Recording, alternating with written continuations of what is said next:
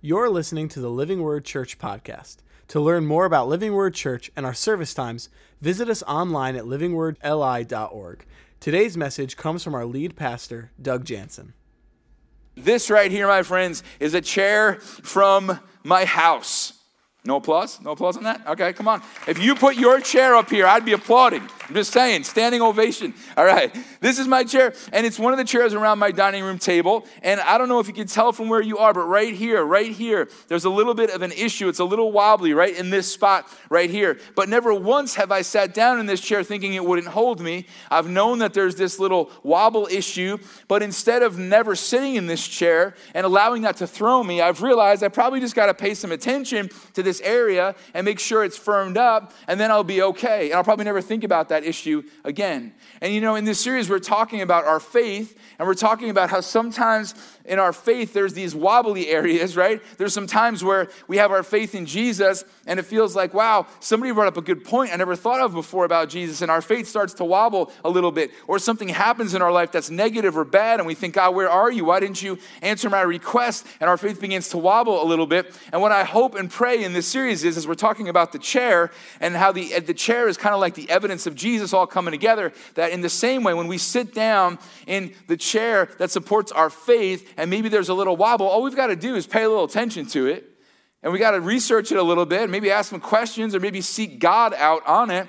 And before we know it, that thing's going to firm up, and we're going to be able to sit down without any issue. But I love that you and I, man, we can continue just to sit in the chair. We don't have to let our whole faith fall apart just because there's a little wobble in one area of our relationship with Jesus. And so that's why we've been putting this chair here together. Next week, I'm going to have like 18 chairs on stage just to mess with you. But I've got this chair here, which is getting there, man. I can sit down in this, and I can, rest the right arm now at this point. Can't lean back yet, no left arm. But for 8 weeks, we've been putting this chair together. We've been representing the evidence that supports Jesus being alive as a piece of this chair, each piece coming together. And we've seen all kinds of great stuff about the truth that Jesus is alive, and all the evidence coming together that if one wheel got a little wobbly like this chair, we can still sit in the rest of the chair. If the armrest is a little wobbly like this chair, we can go ahead and fix that up and search that out, but we can still sit in the chair, and it's going to support us. And the same is true of your faith when you're looking at all the evidence for Jesus and who he is and what he promises you and I. Now, this is so important for a couple of reasons,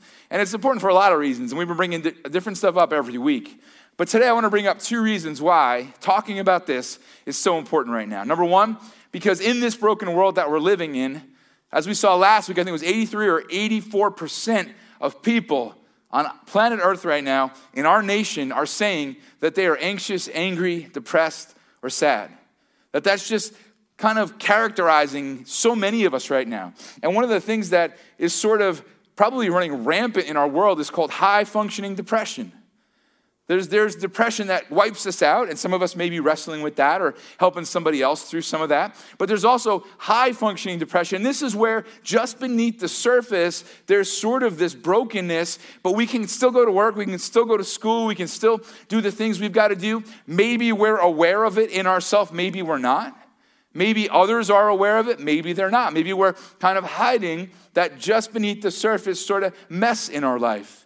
And high-functioning depression has a bunch of risk factors, and one of them is personal or family history. Another one is certain physical illness and medication, but there's 3 of them that's true of all of us. 3 risk factors, 3 things that can lead to this high-functioning depression. And number 1 is major life changes. And number 2 is trauma. And number 3 is stress. And you and I have all experienced those 3 things in this last 20 months. And so this series really matters because just under the surface in many of our lives is this brokenness, and Jesus, and knowing he's alive and can be trusted, is the pathway back to healing, the pathway back to joy, the pathway back to life. And so that's one of the reasons this is so important. Another reason this is so important, because I think a lot of us have looked around at the world and we've asked the question in the last 20 months. We have asked this question: why are things like this? This is not how things were supposed to be. I apologize to my kids all the time. I say, I'm so sorry that you're growing up in what our world is experiencing right now. I'm so sorry that this has been your life to this point in these last 20 months specifically because, man, this isn't how it's supposed to be. And I think a lot of us look at those struggles the world is facing and the things that we're all walking through, and we're like, this was not the game plan. This is not how it was supposed to, all work out. This isn't the way I thought it would be. And I think as we feel some of that dissatisfaction, we can begin to almost wonder, like, God, are you as faithful as you say you are? Like, you promised to satisfy me and to be my joy and to be my peace, but I'm wrestling with some of this stuff right now. Like, are you those things to me? And I just want to let you know that this series is so important, because if you're feeling some of that, like, lack in any of those areas, part of the reason you're feeling that is because this world as it is right now is not our home. Like, this is not what you and I are designed for. As satisfied as we can be in Jesus, and as much joy and peace as he does give us, there's always going to be something about here and now that just isn't right. Because you and I are made for eternity with our Savior in a perfect place where he wipes away tears, and there is no pain, and there is no death, and there is no loss, and there is no pandemic, and there is no quarantine, and there is no arguing over this, that, and the other. Like, that's what we were made for. So we shouldn't be surprised if at times, even on our best day, we look around at this world and long for more. And this evidence matters so much because it's the more. It's what gives us the more. It's what gives us the eternity and the salvation and the forgiveness of sin and the reality that one day we'll see our Savior and he will wipe away every tear and he will undo every wrong. That's why this series matters so much. So yes, I'm throwing a lot of information at you. I'm throwing a lot of what I pray you're seeing as truth at you in this series. But man, there's a lot of heart behind this series as well. And so what have we seen so far? We've seen the first piece, that the evidence points to God. When we talk about why we're here and we talk about how we got here, the evidence points to God. And then we saw that truth and power are found in Jesus alone. And then we saw that sacrifice and substitution of Jesus in our place is the story of the whole Bible. And then we looked at the prophecies. And then we looked at the eyewitnesses and how they were willing to be killed and imprisoned and beaten. And then we saw 24 reasons why we can believe what the Bible has to say about Jesus. And then last week, we saw this overnight transformation of the first century that should have never happened unless Jesus came back from the dead. We saw the endurance of the spread of Christianity until our day here today. And so we've seen a lot of truth. And tonight we're going to grab another piece. And if you're a follower of Jesus, I pray it's encouraging you. It's answering some questions. It's breaking apart some doubt. It's solidifying those wobbly places in our faith. And I pray it's also giving you a heart to share your faith. If you're not a follower of Jesus, question with us and look with us and explore with us. Now today, we're going to talk about historical evidence outside of the Bible. Everybody say historical evidence outside of the Bible. All right, this is so important, okay? Because I think a lot of us have seen that YouTube video. We've watched the Discovery Channel bit. We have had the professor or the teacher or the friend or the boss or the parent or the child, the person in our life that's looked at us and say, you can't take Jesus seriously. Like, you don't really believe that Jesus actually lived and existed. You don't believe that he actually died and rose back from the dead. Like, you don't believe this stuff really, right? And I think we've all walked through some of that. And so today, what I want us to do is look at Christianity through the lens of history, not through the Bible. We're going to look at what history has to say. Now, the Bible is also history, but I want to exclude that and talk about just if we looked at secular history, what would we find about Jesus? Because there are many arguments, Jesus never existed. That's just simply not true.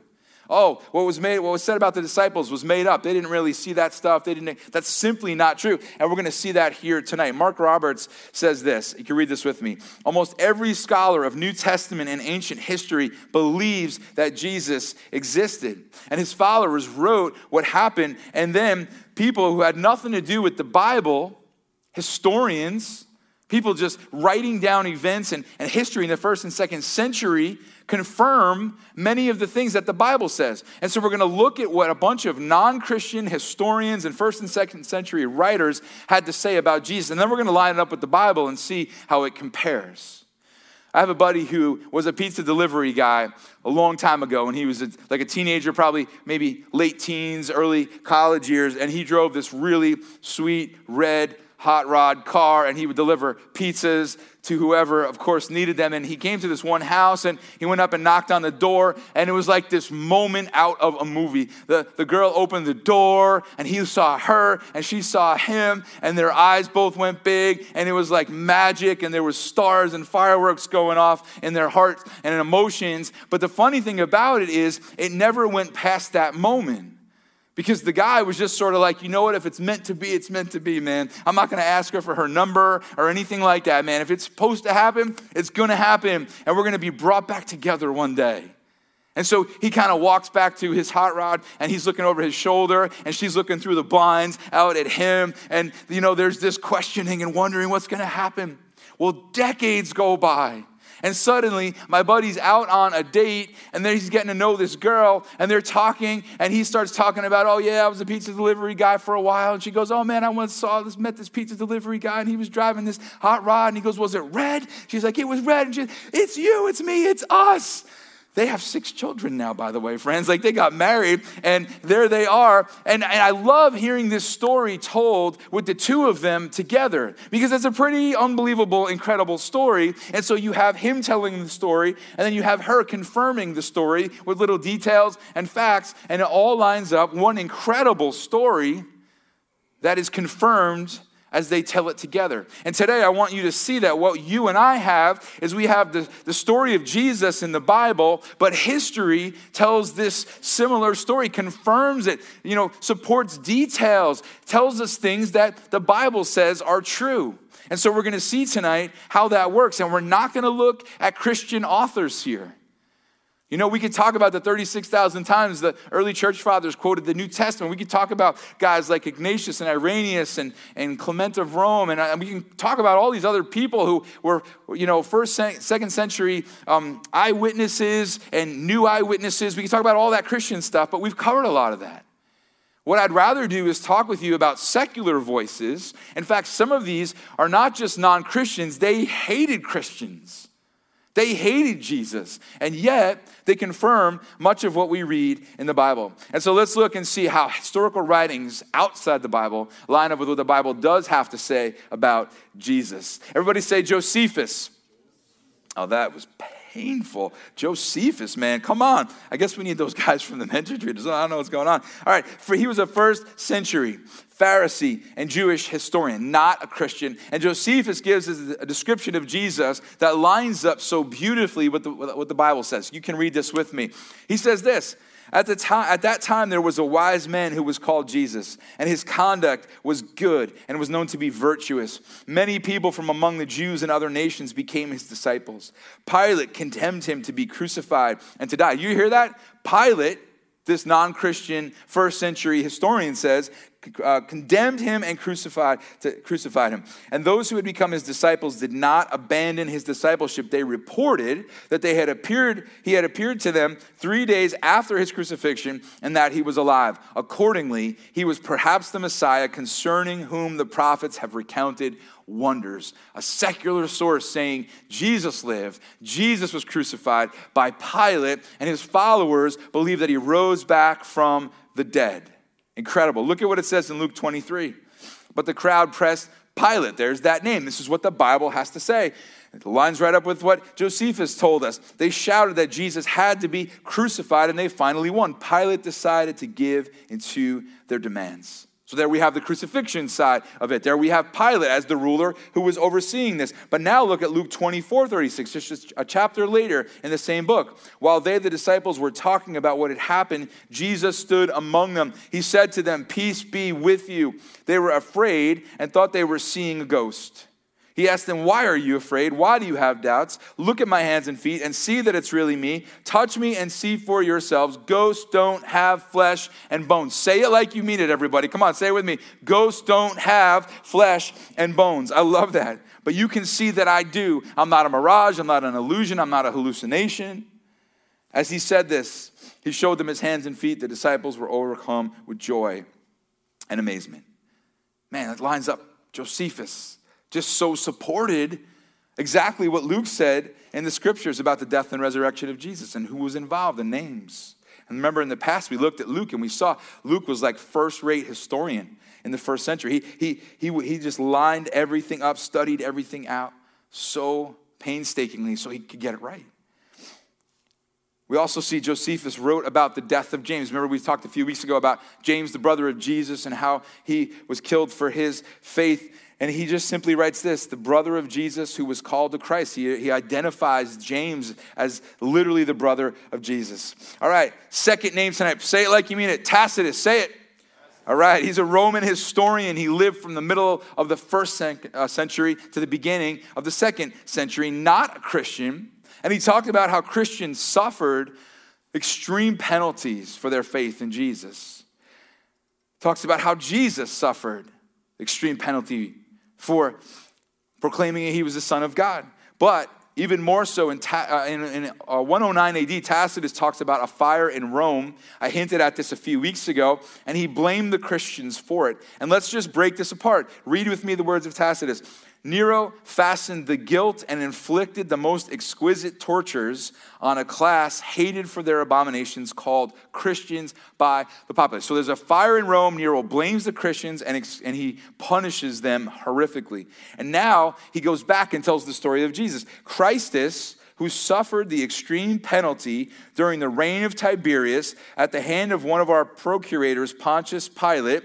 Okay, so remember a few weeks ago, we saw that there was this archaeological find, and it said the name Tiberius, and it said Pontius Pilate, right? This is now placing those exact same rulers at the time of the crucifixion, okay?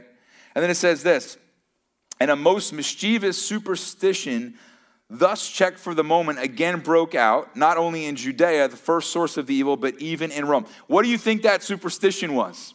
Remember, Tacitus isn't a follower of Jesus, so he's not going to go, well, these Christians rightfully know Jesus rose from the dead. No, he calls the resurrection this mischievous superstition. He's saying that there was this thing that began to grow. And then it says this, where all things hideous and shameful from every part of the world find their center and become popular. Accordingly, an arrest was first made of all who pleaded guilty. Now he's talking about the Christians again. Then upon their information, an immense multitude was convicted, not so much of the crime of firing the city as of hatred against mankind. Listen, this is so important. You ready? So these first century Christians in 64 AD, 34 years after Jesus rises back from the dead, are willing to go through such horrific things. 31 years, after Jesus rose back from the dead. Look at what they went through. Mockery of every sort was added to their deaths. Covered with the skins of beasts, they were torn by dogs and perished, or were nailed to crosses, or were doomed to the flames and burnt to serve as nightly illumination when daylight had expired. The Christians were willing in the first century to endure all of that horror. Why? Because they had either seen a risen Savior or they knew somebody who had. They were willing to give themselves over to those things at the hands of Nero, and Tacitus tells us all this. You know, there's that argument, how do we know Peter and John, or not John, Peter and James and Matthew and all these other followers of Jesus really died at that time? Because this is exactly what they were doing to Christians in the first century. We could take those eyewitnesses seriously. All right, next name, say it like you mean it. Everybody say Suetonius. He's another Roman historian, and he confirms what Tacitus wrote. Read this with me. Punishment by Nero was inflicted on the Christians, a class of men given to a new and mischievous superstition. So here it is again. There's this superstition. Well, what's the superstition? That Jesus rose from the dead. And man, Nero went after them, and these Christians would go through it. They would give up their lives because they were so sure Jesus was back from the dead. Remember, you don't die for what you know is a lie. And these Christians were dying not just for what they believed, but for many of them for what they saw. Also, Suetonius says in a book called The Life of Claudius, read this with me, as the Jews were making constant disturbances at the instigation of Chrestus, which is another spelling of Christus or Christ, he expelled them from Rome. Everybody say, expelled them from Rome. So because the Christians were spreading the message of Jesus, they were expelled from Rome. Well, look what Acts 18:2 says. Read this with me. After this, let's start in verse 1. After this, Paul left Athens and went to the city of Corinth. In Corinth, he met a Jewish man named Aquila and his wife Priscilla. Aquila had been born in Pontus, listen to this part, and they had recently come from Italy because why? Because Claudius had ordered all the Jews to leave Rome. And so what we just heard from Suetonius absolutely lines up with what Luke tells us in Acts 18. All right, next one, number 4, Thallus. Everybody say Thallus?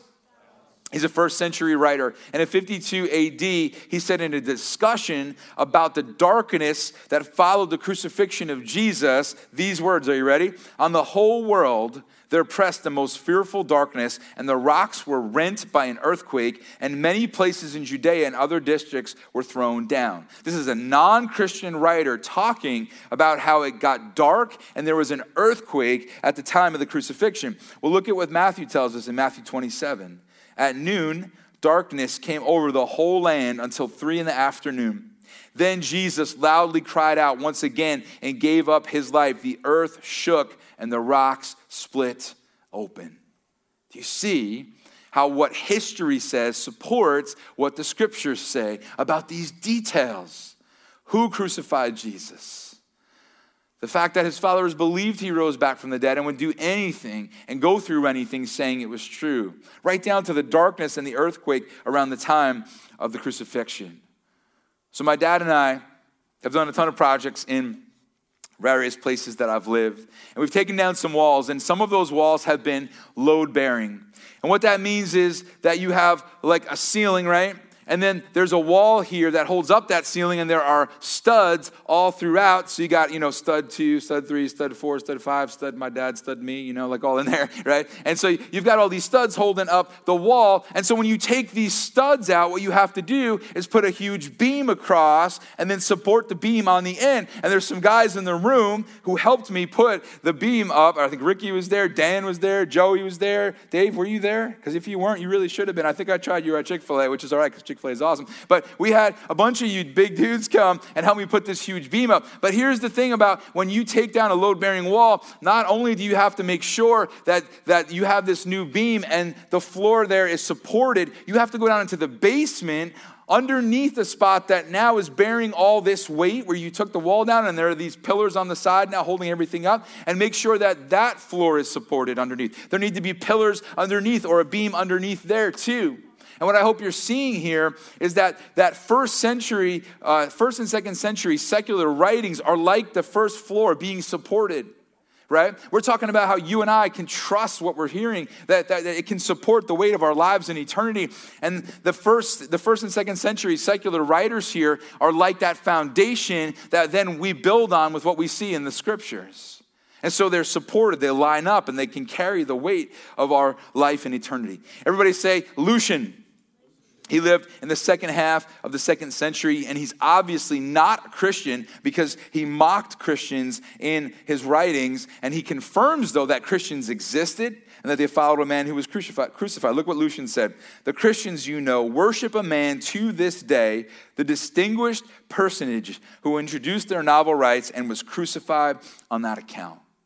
And so again, we have historically this evidence that Jesus lived, that his followers believed in him, and they followed him, worshiped him, and that he was crucified. Everybody say Valentinus.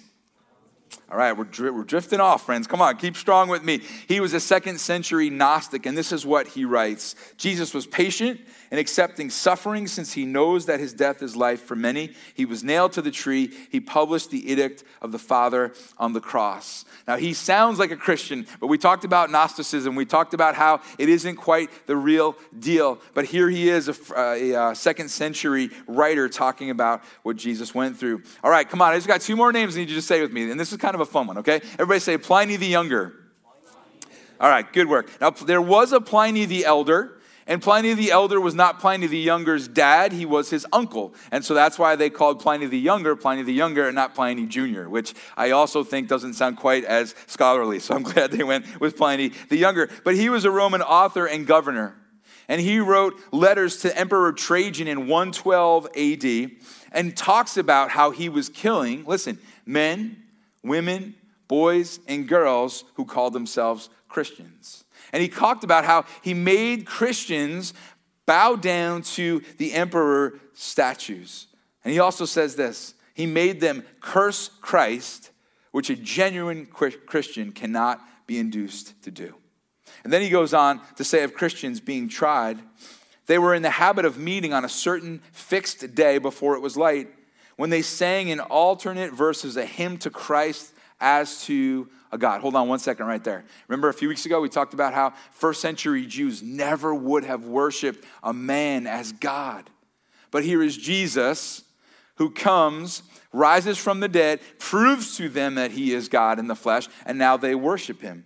Goes on, and bound themselves by a solemn oath not to do any wicked deeds, but never to commit any fraud, theft, or adultery, never to falsify their word, nor deny a trust when they should be called upon to deliver it up. And so this confirms that Christians gathered, worshiped Christ as God, and were committed to living a life that honored him, even if it cost them their very life. Last name, say it like you mean it, Emperor Trajan. All right, he replied to Pliny the Younger's letter by saying this. Read this with me. No search should be made for these people. When they are denounced and found guilty, they must be punished. With the restriction, however, that when the party denies himself to be a Christian and shall give proof that he is not, that is, by adoring our gods, he shall be pardoned on the ground of repentance, even though he may have formerly incurred suspicion. What is this saying? It's saying that he wrote back to Pliny and said, okay, don't worry about chasing them all down, but if you can get some that will go ahead and denounce their God and worship ours, then let them off the hook. Let them off the hook, as long as they're willing to worship our God instead of theirs. And you see, again, the horrific things that were done to these followers of Jesus based on what? What was the hinge event? It was Jesus back from the dead. And the 8 people we looked at tonight are not Christians, but they confirmed a whole lot through history, didn't they? And then we could talk about Christians who wrote outside the Bible, guys like Polycarp, Irenaeus, Ignatius, Papias, Justin Martyr, Clement of Rome, Quadratus, Aristides. Like we could go on and talk about more first century, second century, even third century writers. But the same themes keep popping up. Jesus existed. He was crucified by Pilate. He was followed by those who believed he was God because he rose back from the dead, and you could do whatever you needed to do to them. They were not going to bend their knee. And my question for you and I right now is, if you were there in the first or second century and they had you basically pushed up against the wall, chained up, and told, we're going to kill you if you continue to worship this Jesus, what would you need to continue on in your faith? I'll tell you what I would have needed. I would have needed to have either seen Jesus myself or know somebody who did, or know somebody or seen somebody who saw Jesus back from the dead and then gave their life for it. That's what it would take for me as a second century follower of Jesus to go, okay, I know that I can trust this. I know that I can give my life because they gave their life, because he gave his life, and yet he rose back from the dead. That's what it would take for me. And I think that's what it took for these people. And they had that opportunity. They had the opportunity to see the risen Savior, to talk to someone who was there, to see someone give their life because they were so sure that Jesus was back from the dead. So what do I hope you're seeing today? Our 8th piece of the chair. I hope you're seeing that historical writings outside of the Bible are powerful evidence that Jesus died and rose again. That what you and I have in history to support what we've talked about today is so powerful. And this is so important because, again, we've all had the professor or the teacher who walked in the room and said, why would you take Jesus seriously? And here is the answer. You ready? Because history takes Jesus seriously. We have this incredible support of our faith. We have this incredible support of the writings of Scripture. Because even history acknowledges that Jesus lived, that he was worshiped by his followers, that he died, and that many believed he rose again to the point that they would give their life. Now, why does that matter for you and me today? Because just below the surface in many of our lives is some serious depression, or maybe high-functioning depression, or anxiety, or anger, or sadness. And Jesus alone is the pathway back toward healing. Counseling is powerful and important. I've done it. I encourage others to do it. I've told our whole staff, do it. We need it after the 20 months we've all lived through. We need it. But at the end of the day, the greatest anchor you and I have toward joy, peace, and healing is a risen Savior. And many of us here in the room would look around and say, it's just not like it was supposed to be.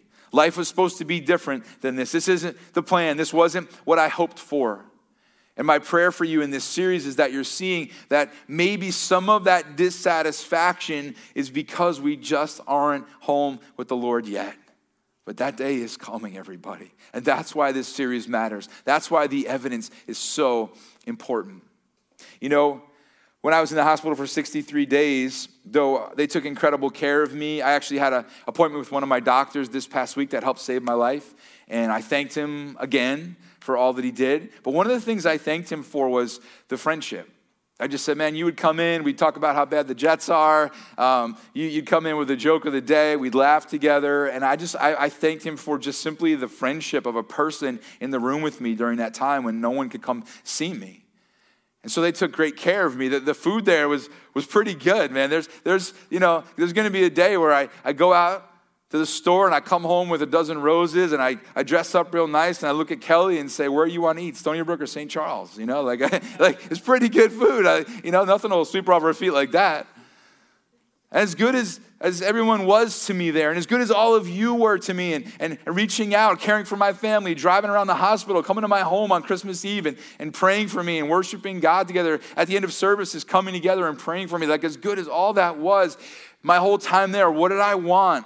I just wanted to go home. I was grateful for so much. I had come back from the dead, basically, and God had done so much, and I had received such love and care, but I just wanted to be home. There was still dissatisfaction in me because I wasn't where I belonged. And that is true of you and I to a degree here. Now, Jesus is a satisfier. He does give joy and peace. He does put lives back together. He does bring healing. But as long as we're here and now, we're going to be in anticipation of what's to come. And that's why this series matters so much. That's why a risen Savior matters so much for you and me today. Because there is homecoming. There is joy and peace. There will be a day our beautiful Savior will look us in the eyes and wipe away every tear. There's a day coming when all of the wrongs will be undone and made right. And I look forward to that day. And we think about what the followers of Jesus went through. And maybe we ask ourselves questions like, Lord, why am I going through what I'm going through? And we think back to the first century. God, why did these people get crucified? Why were they burned alive? Why were they eaten by dogs? I don't have all the answers for that, but I do have one answer for that. And I think about the fact that I can stand here tonight, 2,000 years later, and tell you that we could take Jesus seriously because his followers took him that seriously. We can have faith that our Savior is risen because look at what the followers of Jesus and the eyewitnesses were willing to endure, saying that Jesus was alive. And I don't know the exact purpose for some of what we've all walked through, but looking back to a time when there was purpose for what they walked through makes me know there's a purpose for what we're walking through right now. And so tonight I pray there's something in you that is looking ahead, and there's something in you saying, okay, Jesus is the pathway to healing. Let me pray for you. God, thank you so much that you are alive, that we can celebrate together what you've done for us. Thank you that in a world of high-functioning depression, in a world of anxiety and brokenness and sadness and anger, God, in a world of dissatisfaction because this is not how it's supposed to be, that God, we can look ahead and we can look with hope and we can here now ask for some of heaven to come down and we can know eventually all of heaven will come down, Lord. Thank you for that. Jesus, draw us close to you. If you're a follower of Jesus, would you bring to him maybe some of the dissatisfaction and say, Lord, thank you that there's a day coming when I will be with you in your arms, Lord. If you're not a follower of Jesus and you want to look to him tonight as your Savior, would you pray with me now? You could just say something like this. Jesus, thank you for leaving so much evidence. Thank you for all that you've done to show me you can be trusted. Thank you for your forgiveness, your love, your mercy, and your grace. Show me how real you are and what it is to follow you. Amen. Next week, You're going to hear some powerful stories of God putting lives back together. And so I encourage you to come. I've been aiming at your head a lot in this series and aiming at your heart a bit. Next week's largely aimed at your heart. And so come ready to really see what God can do in a broken situation. Let's stand together.